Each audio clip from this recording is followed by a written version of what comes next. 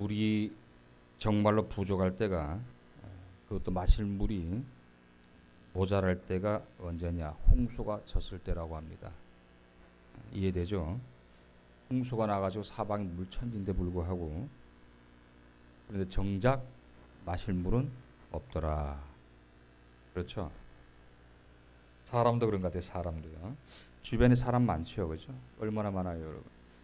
정작 내가 필요한 사람은 없더라. 나한테 필요한 사람 찾아보려고 하니까 오히려 어려운 일이 닥쳐서 힘든 일이 생겨서 그때 한번 이렇게 생각해 보니까 정말 내게 도움을 줄 사람은 없더라. 내가 필요할 때 친구들은 멀리 있더라. 이 세상 사는 것 같아요. 이 세상 인생이 그런 것 같아요. 근데 우리만 그런가? 하나님도 그러실 것 같아요. 하나님도 막상 우리가 필요할 때, 사람이 필요로 할 때 없는 것 같아요. 하나님의 마음에 드는 사람이 별로 없을 것 같아요. 제가 여기 있습니다. 저 좀 보세요라고 하고 싶은데 불구하고 저도 그런 것 같아요. 하나님 앞에 정말로 하나님 필요하실 때, 하나님 정말 필요하실 때에 얼마나 많은 사람들이 하나님 필요에서 정말로 적재적소에 쓰임받을 수 있는 그런 대상이 될 수가 있을까? 네, 우리가 하나님이 우리를 필요로 하세요. 사실 우리를 사랑하시기 때문에. 우리 지난 시간에 배웠듯이 우리는 하나님은 독생자를 버리시기까지, 죽이시기까지 우리를 사랑하시기 때문에 우리를, 여러분과 저를 정말로 필요하게 여기고 있어요. 그런데 불구하고 우리는 하나님의 필요에 걸맞는 그런 사람일까? 자신이 없어요. 그렇죠? 오늘 본문은 이런 측면에서 하나님이 필요로 하시는 사람은 과연 어떤 모습이었으면 좋을까? 여러분들이 스스로가 나는 내 스스로가 정말 하나님 필요할 때 여기 있습니다라고 내어드릴 수 있는 그런 존재가 될 수 있을까? 부끄럽지 않아요. 만약 그렇게 할 수 있다면 나에게 필요한 것이 과연 뭘까? 나에게 과연 어떤 요소가 있어야 하나님께서 나를 필요로 하실 때 하나님 당당하게 나설 수가 있는 사람이 될 수 있는 오늘 본문입니다. 이 성경을 제가 이 가나안복음을 쫙 하다가 요한복음을 하는 이유가 있어요. 왜냐하면 가나안복음은 요한 말씀이 뒷받침되지 아니하면 안 돼요.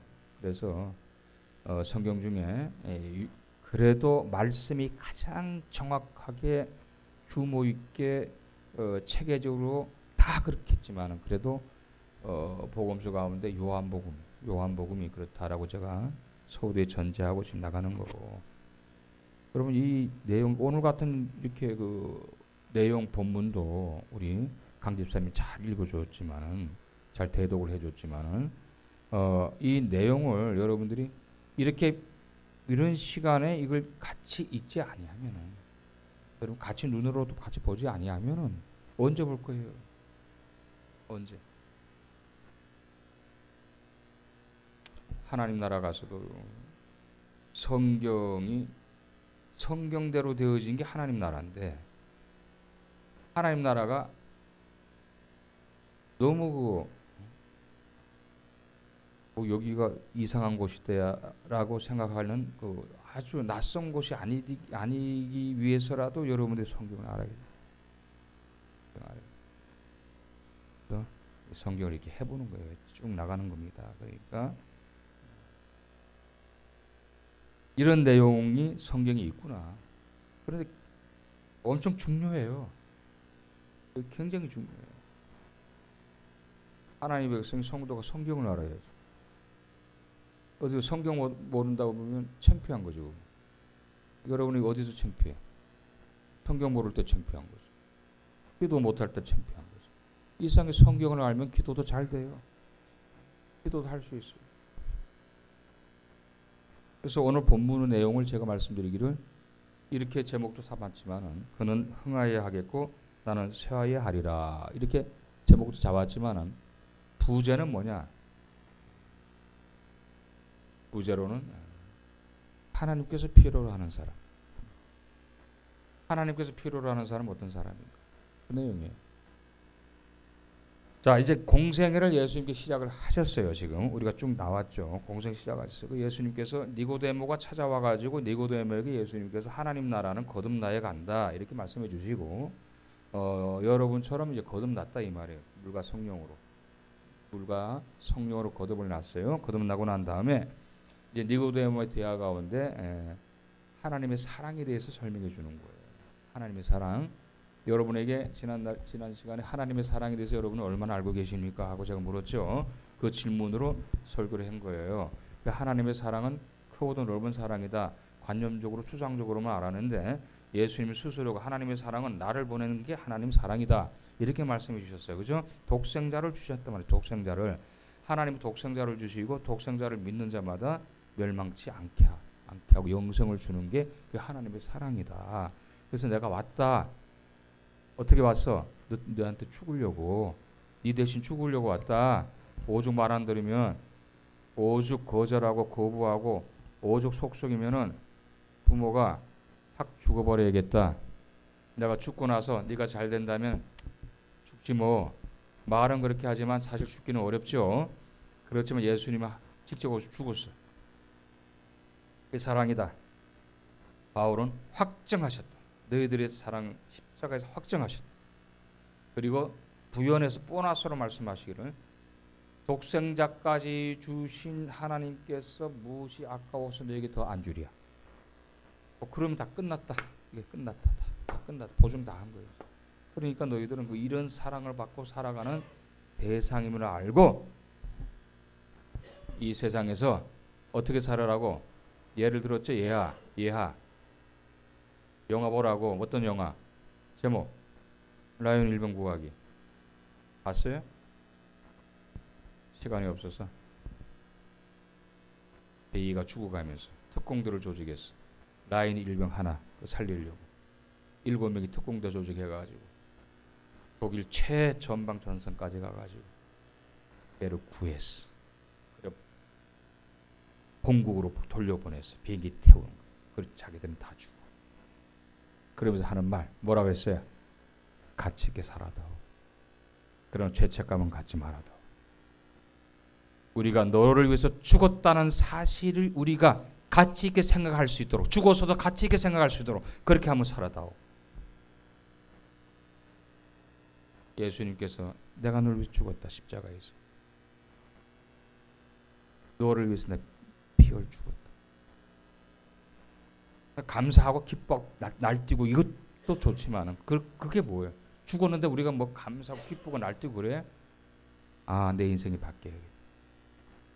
내가 이렇게 대가를 지불해서 나를 살리신 분이 있으신다. 내가 그냥 본능대로 살아서는 안 되겠지. 뭔가 가치 있는 삶을 살아야지. 뭐 이런 거예요. 이렇게 우리가 넘어왔어요 지금 요한복음. 자, 오늘은 뭐냐? 예수님께서 이렇게 공생을 하는 거예요. 이제 구원 사역을 막 하시는 거죠. 이제. 예수님이 뭘 하시는가 하면은 예수님이 세례도 주고 그런데 문제가 생겼어. 세례를 예수님도 주고 유대로 들어가서 예수님 본문 보니까 주고 지금까지 세례를 준 사람이 있었죠. 요단강에서 누구예요? 세례 요한이죠. 세례 요한도 세례를 주고 그런데 세례 요한 측에서 문제가 생겼어. 세례 요한을 추종하는 사람들도 있었을 것이고 세례 요한의 제자들도 있었다. 어떤 문제가 생겼느냐? 사람들이 여러분 생각해봐. 사람들이 세례 요한한테 가서 세례를 받을까? 이제부터는 예수님한테 쫓아가서 세례를 받을까? 어디로 갈 것 같아? 왜? 왜? 기적을 행하시고 이적을 행하시고 막 그냥 메시아로 꼭 믿어서가 아니라 가보니까 엄청난 일이 벌어지는 거예요. 그러니까 어디로 가겠어? 예수님한테 가가지고 세례를 받는. 세례 요한 측 입장에서는 이때까지 사람들이 자기한테 다 왔는데 사람들이 전부 다 어디로 가느냐?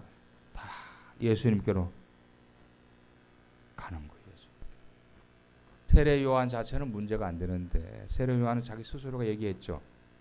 나는 그분에게 비하면 나는 아무것도 아니다. 나는 신발조차도 들기 힘든 그런 존재에 불과하다.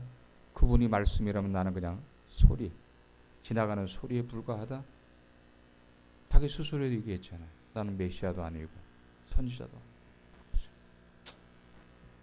세례 요한 자체는 괜찮은데 항상 문제가 뭐냐 하면 세례 요한의 제자들 중에서 항상 그런 게 이제 문제를 삼는 사람들 있잖아요. 이 사람이 막 다른 유대인하고 막 변론이 벌어졌어요. 변론이. 누구 세례가 더 좋은가? 누구 세례가 더 좋은가? 그게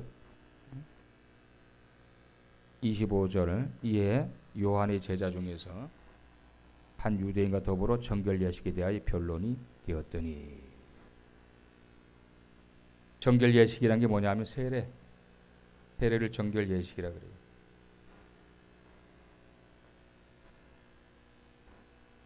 세례 요한의 제자에게 한 유대인이 찾아와가지고 야 이때까지 당신의 스승이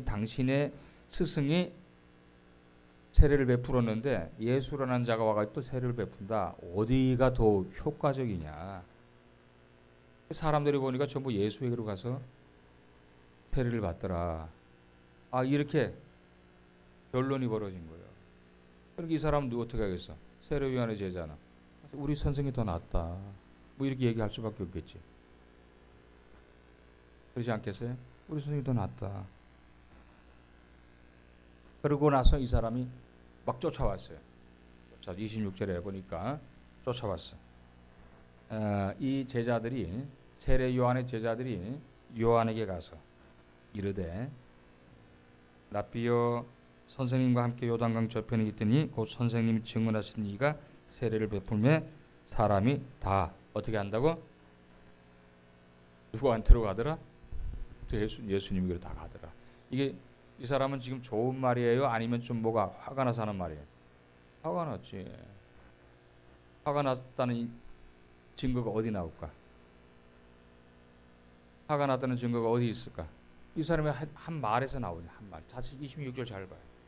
26절에 그들이 세례요한 제자들이 화가 났다는 게 이제 증거가 나오는 거예요. 요한에게 가서 스승에게 가서 이르되 라삐여 세례 요한에게 라삐여 선생님과 함께 요단강 저편에 있더니 그 선생님이 증언하신 이가 세례를 베풀매. 이 사람들이 예수님을 알아요 몰라? 이름 알까 모를까? 예수님에 대해서 알아요 몰라요? 세례 요한의 제자가 왜 몰라? 예수님을 알지. 다 퍼졌는데 소문이 가나에서 혼인잔치에서도 퍼졌어. 예수님에 대해서는 듣긴 들었지. 예수님 알아요 몰라요? 알지. 예수님을 아는데 예수라는 이름을 안 썼어. 뭐라고 해? 뭐래? 요단강 저편에 있더니 그 다음에 선생님이 증언하신 이거 이제 내리는 거야. 그냥 이렇게 예수님 이러면 되는데 그 예수님이 세례를 베풀고 있어요. 그런데 사람 다 글로 갑니다. 이러면 되는데 저 요단강에서 있었던 그 사람 있잖아요. 선생님이 한번 얘기했던 그 사람 있잖아요. 이렇게 얘기하는 거예요. 그냥. 그러니까 이 제자는 옳다고 난 거예요 지금.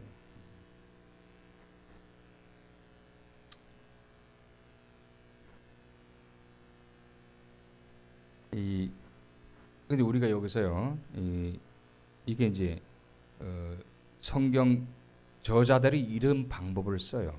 쭉 사건이 이렇게 진행되다가 하나 이렇게 그 필요한 내용들을 하나 집어넣어. 뭐냐면 그걸 알아야 돼. 24절입니다. 24절에 이런 말씀이 있어요. 요한이 아직 옥에 갇히지 아니하였더라. 얼른 와요 유찬 씨. 오늘 유찬 씨가 자리에 없어가지고 섭섭했어. 얼른 와. 요한이 아직 옥에 갇히지 아니하였더라. 세례 요한은 옥에 갇히지 아니하였더라. 왜 이걸 집어넣었을까요? 요한이 언제 죽어요? 어디 갇혀서 죽어요? 여기 갇혀서 죽어요. 요한이 아직 죽지 않았더라 이 말이에요. 요한이 아직 순교하지 않았더라 이 말이에요. 순교하지 않은 때야 이게 지금. 요한이 순교할 때가 온다 이 말이에요. 요한이 순교한 거를 다 알아요 지금 요한이. 이 사도 요한이. 아는데 이제 이걸 집어넣었어요. 구태 여기다 집어넣은 이유가 뭐냐?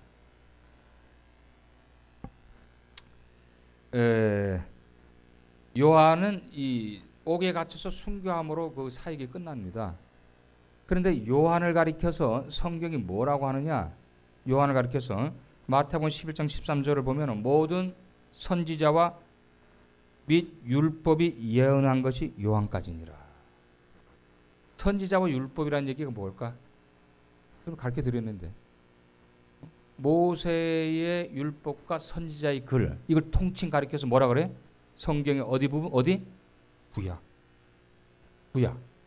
이게 구약이라는 얘기예요. 구약.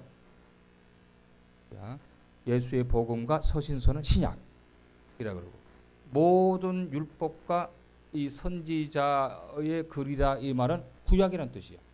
그러면 이 구약이 어디까지라는 얘기예요? 세례 요한까지. 간단한 거예요. 구약이 어디까지라고? 그럼 세례 요한은 어디 사람이에요? 구약 사람.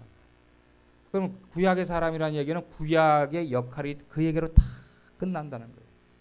구약의 선지자로서의 역할을 끝내는 거예요. 한 역사를 마감하는 인물이다. 그 세례 요한의 한 역사가 마감되어지는 인물이에요. 구약이 끝나는 거예요. 그다음에 뭐가 시작되죠? 이제 신약 시작되죠. 율법 시대가 끝나고 무슨 시대가 시작돼요? 복음 시대가 시작돼요. 이런 이제 과정이다. 이런 과정. 역사적인 대변혁기입니다. 역사적인 대변혁기 살고 있어요. 그래서 지금 이 요한이 쭉 사건을 진행시키다가 딱 넣은 거야. 자, 이 구약이 지금 끝나는 시기라는 것을 염두에 두라 이 말이에요. 구약이 끝나가는 시대에 이제 뭐가 시작되죠?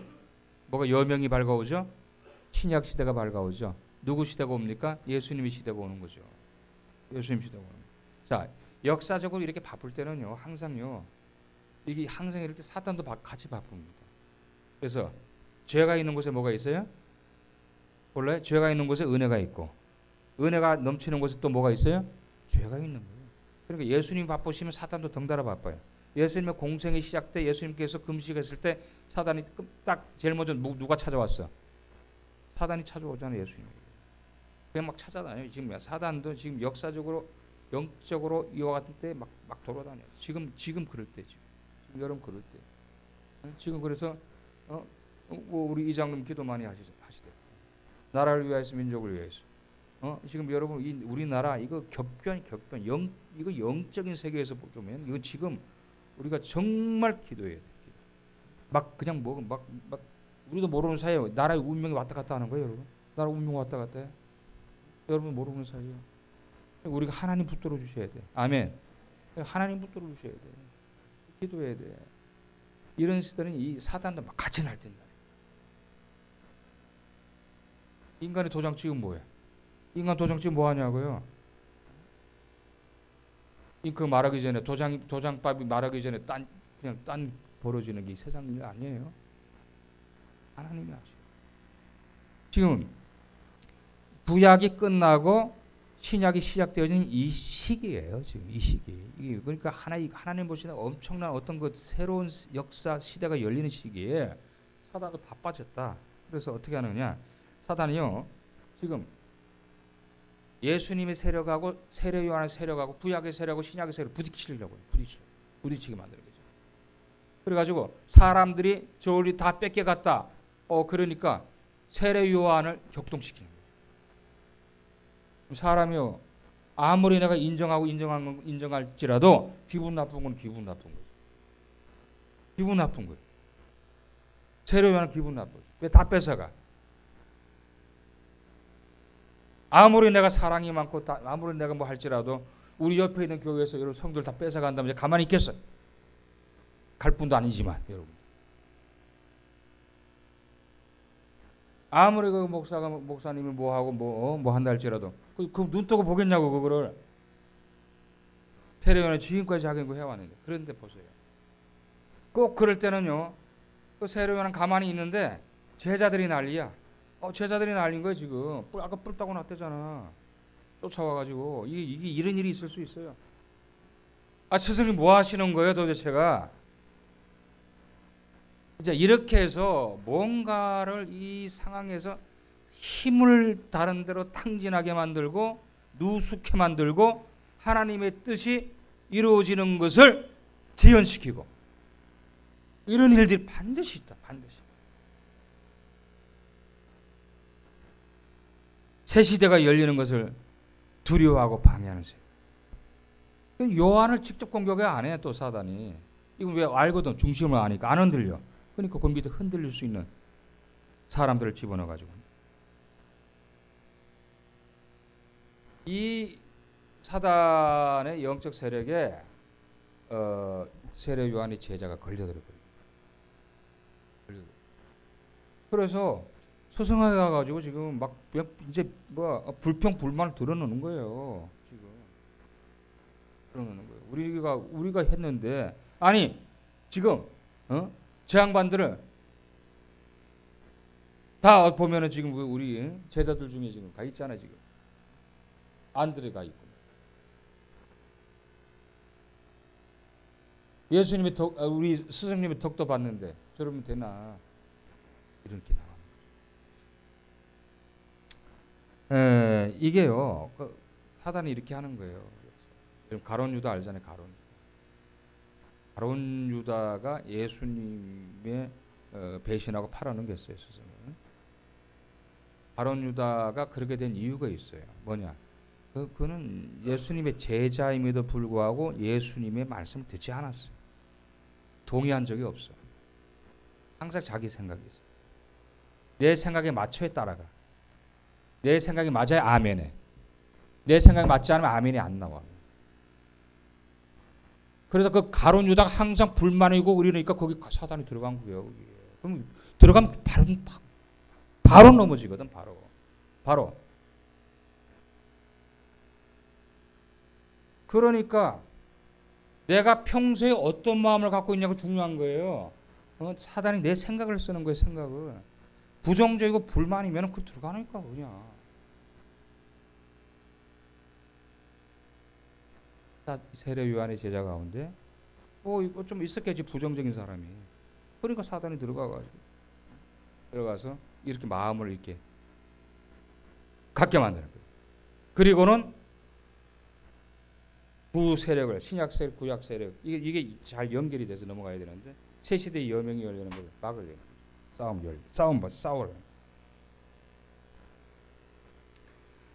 이런 경우에 이런 거를 잘하시는 영적 세계를 잘하시는 주님께서 이걸 피하라고 방법까지 주셨어요. 어떤 거냐? 마태복음 26장 41절에 너희들이 이런 그 사단의 유혹 시험에 들지 아니하도록 깨어서 어떻게 하라고? 기도하라. 깨어 기도하는 거예요. 시험에 들지 아니하도록 유혹에 들지 아니하도록 깨어서 기도하라. 마귀에 이어가는 사단의 유혹을 이길 사람이 누구냐? 깨어 기도하는 사람이에요. 영혼이 깨어서 기도하는 사람. 그런데 깨어서 일때 기도하지 아니하는 사람은 뭐냐? 마귀가 볼 때 허수아비야. 툭 치면 넘어가요. 그냥 넘어와 버려. 거기에 뭐 과정도 없어. 뭐 논리도 없고 아무것도 없어. 그냥 넘어와. 그래서 지만 넘어가느냐? 아니에요. 꼭 걸고 넘어가. 걸고. 혼자 절대 안 넘어가. 걸고 넘어가. 여러분이 잘 알아야 돼요. 그래서 이와 같은 상황에서 주어졌을 때에 내가 깨어 기도하지 아니하면은 교회가 주어진 기회를 방해할 수도 있고 걸림돌이 될 수가 있고 그럴 수 있다. 심각한 내용이에요. 그래서 나는 교회에 부흥과 기도의 불꽃을 타오르게 하는 사람인가 아니면 이 불꽃에 찬물을 끼얹는 사람인가. 내가 어떤 사람인가를 잘 생각해야 돼. 이런 상황에서 이런 영적인 어떤 이런 일들이 벌어질 때에 주어진 현상만 보지 말고 본질적인 것을 보면서 나는 정말 이 교회의 기회가 주어진 이 시점에서 불꽃처럼 타오르는 정말 그건 부흥의 하나의 그것을 선택하는 하나의 성도가 될 것이냐, 아니면 그냥 찬물을 끼얹는 그렇게 그냥 될 것이냐 확인해 봐야 돼요. 이런 사람은 어떤 사람이 되느냐, 특히 교회의 비전에 대해서 방관자입니다.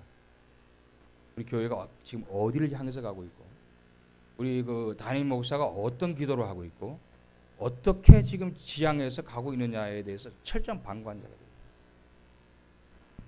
알지도 못하고. 그래서 이런 경우에 이제 여기에 함께하지 못하는 자들을 사단이 배회하면서 잡아당겨요. 포착하고 접근해요. 그리고 유혹하는 거죠. 그 유혹에 그냥 넘어가요. 지금까지 쌓아올리고 열심히 했던 모든 거 단 한 방에 다 허물어 털어버려요. 안 해. 그냥 이유 없이. 안 하고 그냥 지금까지 나름대로 그렇게 열심으로 신앙생활을 하면서 쌓아올렸던 이런 것들이 그냥 다 무너져요. 안타깝죠.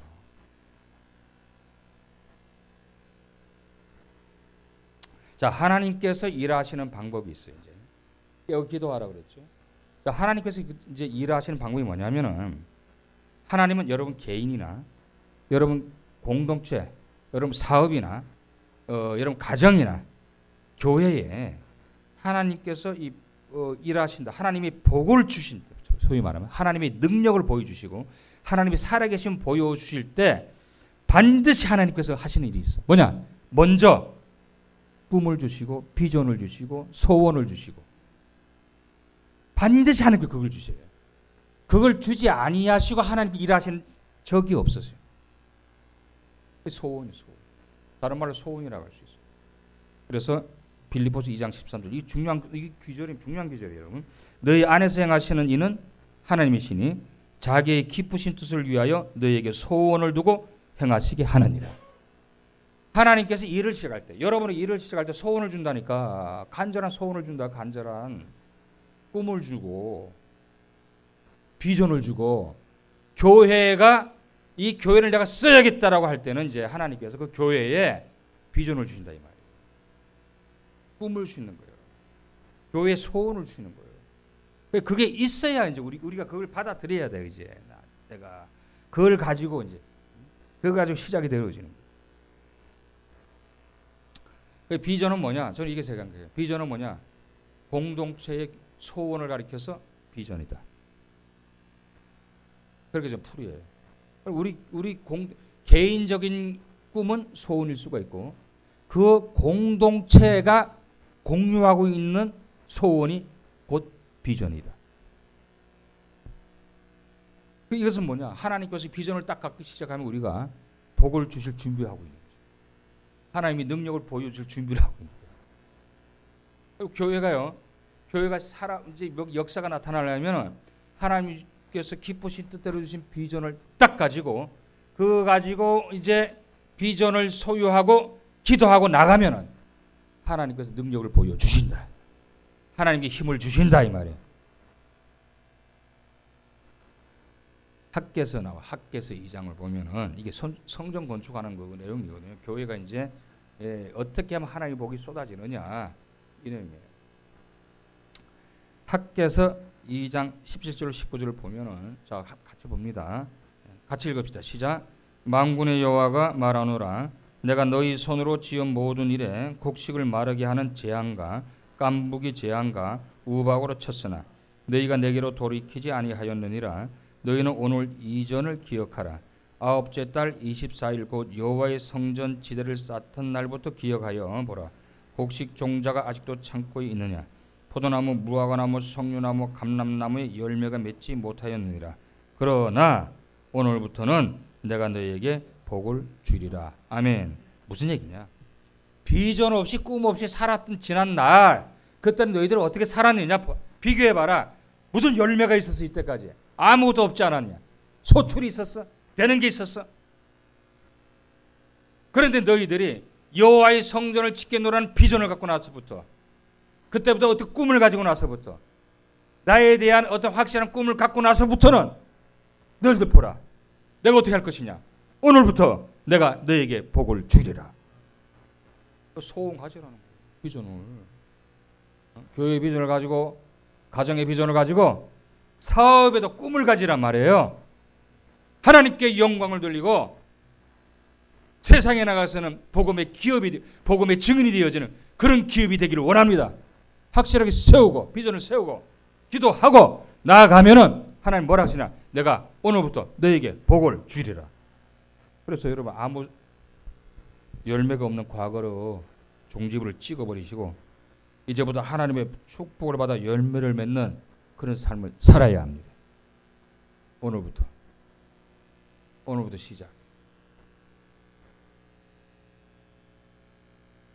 자, 그러면은 여러분들이 가지고 있는 게 개인적인 소원이고 공동체의 소원이 비전이다. 그럼 우리 공동체 분당신성교회 비전 뭡니까? 비전 뭐예요? 여기 있잖아요.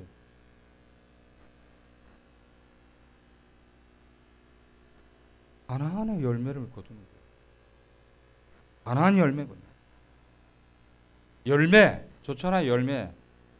몇 번을 말씀드려요. 만나로 살지 마시라고. 열매로 사세요. 열매로 살아야 기쁘고 감사하고 즐겁고 행복하고 말씀대로 역사가 일어나고 이거예요.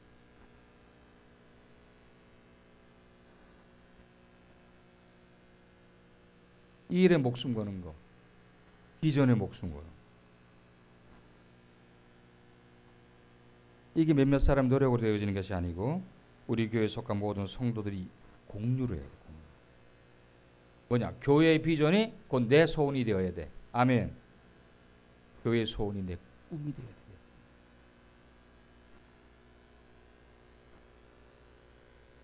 어떤 성도는 그래요, 저한테. 참 제가 참 은혜롭게 받아요. 목사님, 교회하고 운명을 같이 하다 보니까 교회가 잘 되면 제가 잘 되고, 교회가 어려우면 지도 어렵고, 교회가 풀려야 지도 풀리고. 이게 참 신앙적인 이야기예요, 사실. 교회와 운명을 같이 하겠다는 얘기 아니에요? 교회의 비전이 곧 여러분의 기도 제목이 되어야 하고, 여러분, 그래야 이루어지는 거 아닙니까, 여러분? 교회의 비전이 여러분의 각계의 소원이 다 되어진다면은 반드시 우리 교회 비전이 이루어지게 되어 있어요.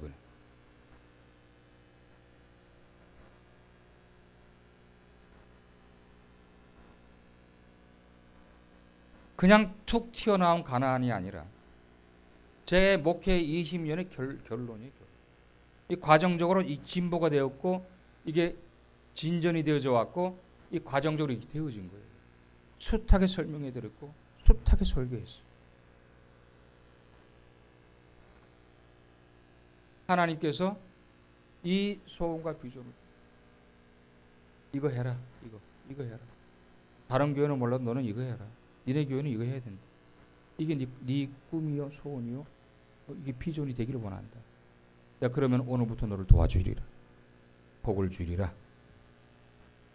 그런데 결론이에요. 이제 그럼 이 비전을 이루기 위해서 반드시 해야 될 게 한 가지가 있어.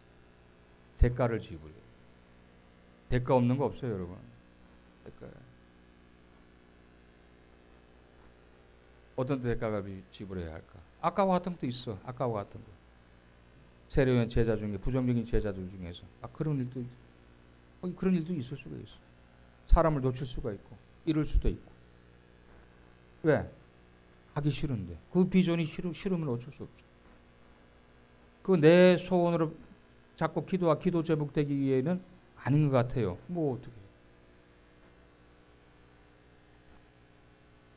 이 대가가 지불돼요. 그런데 이 세례 요한은요, 참 정말 본받아야 돼요. 제가 정말 본받아야 돼요. 여러분도 좀 본받았으면 좋겠어요. 뭐냐면은 제자들이 와가지고 지금 세례 요한을 격동시키는 거예요. 기분 나쁘게 만드는 거예요. 사람들이 전부 다 그쪽으로 가더이다. 사람 전부 그쪽으로. 당신 따르는 사람 이제 없어. 뭐 이렇게 나오는 거예요 이제. 이 말에 요동하지라. 좌로나로 치우치지 않는 거예요. 저는 이게 비전이 있는 사람의 생각이에요. 어떠한 상황이 와도 흔들리지 않아요. 그러면서 하는 말이 뭐냐.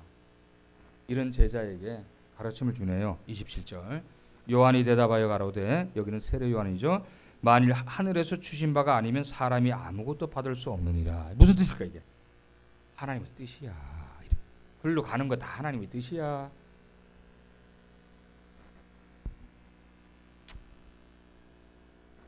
하나님께서 하신 일인데 내가 어떻게 할 수가 있어?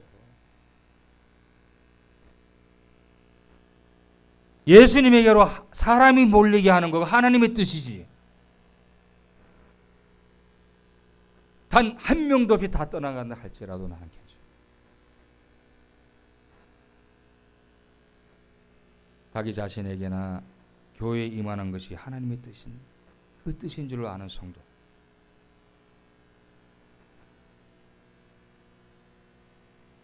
이걸 알면요 흔들리지가 않죠. 좌로나 우로 치우치지 않죠. 흔들리지 않는다는 게 정말 중요해요. 사명 감당하는 게 결국에는 우리가 지킨다는 게 흔들리지 않는다는 거 아니에요.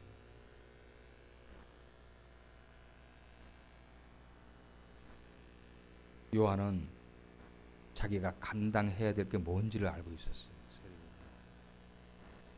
그리고 그러다 보니까 내가 해야 할 일이 뭐냐, 해야 할 일. 그래서 자기 스스로 다시 한번 자기를 언급합니다.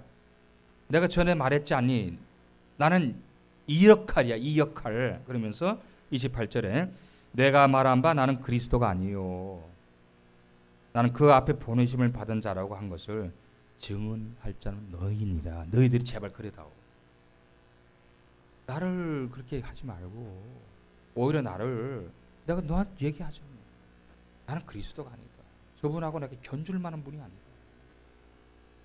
너희들이 오히려 내가 너희들을 이렇게 얘기했으니까 너희들 나를 그렇게 좀 전해다오. 너희들은 왜 나를 오해를 할 필요도 없고 내가 미리 얘기해 줬잖아. 이런 나를 증거할 자는 바로 너희들이다.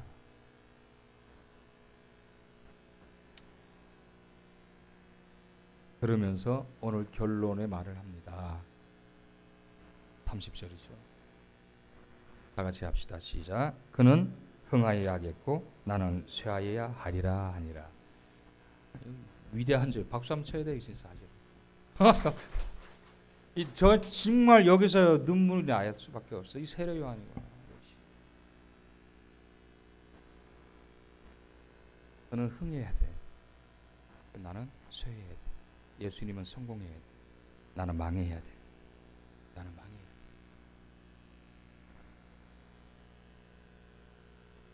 우리는 흥하려고 예수님 믿죠. 쇠하려고 믿어요? 예수님 때문에 한 번도 나는 쇠했으면 좋겠으면 있어요? 예수님 때문에 포기한 거 있어요? 예수님 때문에 인내한 거 있어요? 예수님 때문에 양보해 본 거 있어요? 예수님 때문에 침묵해 본 적 있어요? 예수님 때문에 좀 뭔가 내가 정말 내 속은 썩어도 억울해도 입 다물고 있었는지. 우린 그런 적은 것도 못하는데 새로운 거 진행되어진 상황을 보면 끝까지 그는 흥해. 나는 쇠하여. 주님은 영광 받으세요. 나는 핍박받겠습니다. 주님의 이름은 높임 받으세요. 나는 작아지겠습니다. 교회가 부흥이 된다면 저는 쇠하여도 가망이 없습니다. 요 세례 요한의 이 고백으로 말미암아 정말 이 비전, 그리고 하나님 어떤 자를 도와주시고 어떤 자를 필요로 하실까? 아까 제목 얘기 나왔죠? 하나님 어떤 자를 필요로 하실까? 하나님 나는 흥하고 나는 낫습니다. 이런 자 하나님께서 좀 필요로 하지 아니하실까? 왜? 다 반대로 사니까. 다 반대잖아요. 주님은 망해도 나는 성공해야 합니다. 하나님 나라는 쇠하여도 나는 내 거는 흥해야 합니다. 전부 이런 사람이니까 하나님은 좀 보고 싶은 거예요. 다 그러니 어째? 주님은 흥하세요. 나는 망해도 좋습니다. 그렇다고 주님께서 그래 알았다. 너 망해라 하시겠냐고. 너 망해 그러시냐고. 어휴, 너는 어떻게든 그런 말도 할 줄 아냐? 정말이냐? 중심 보니까 맞아. 얼마나 사랑이 가겠어. 기쁘신 뜻을 주시는 거예요. 이걸 목적 삼아, 이거를 비전 삼아, 이걸 꿈으로 삼아. 오늘부터 내가 너에게 복을 주리라.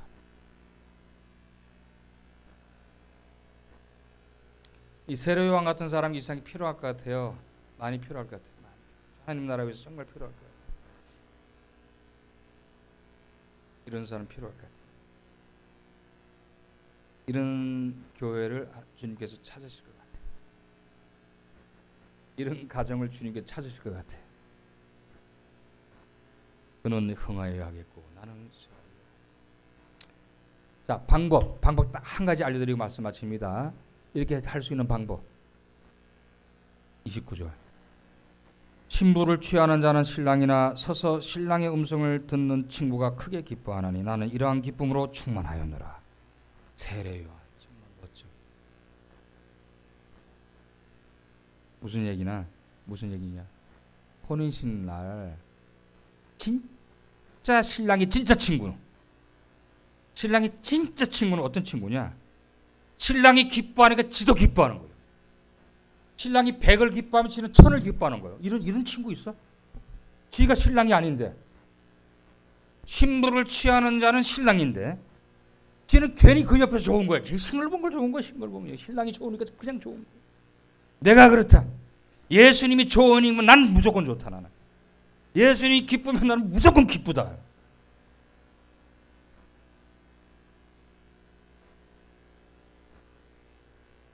주님의 기쁨이 나의 기쁨이 되고 주님의 흥함이 나의 흥함이 되고 여러분 교회의 기쁨이 여러분의 기쁨이 되기를 원합니다. 여러분. 교회의 흥함이 여러분의 흥함이 되기를 원합니다. 여러분.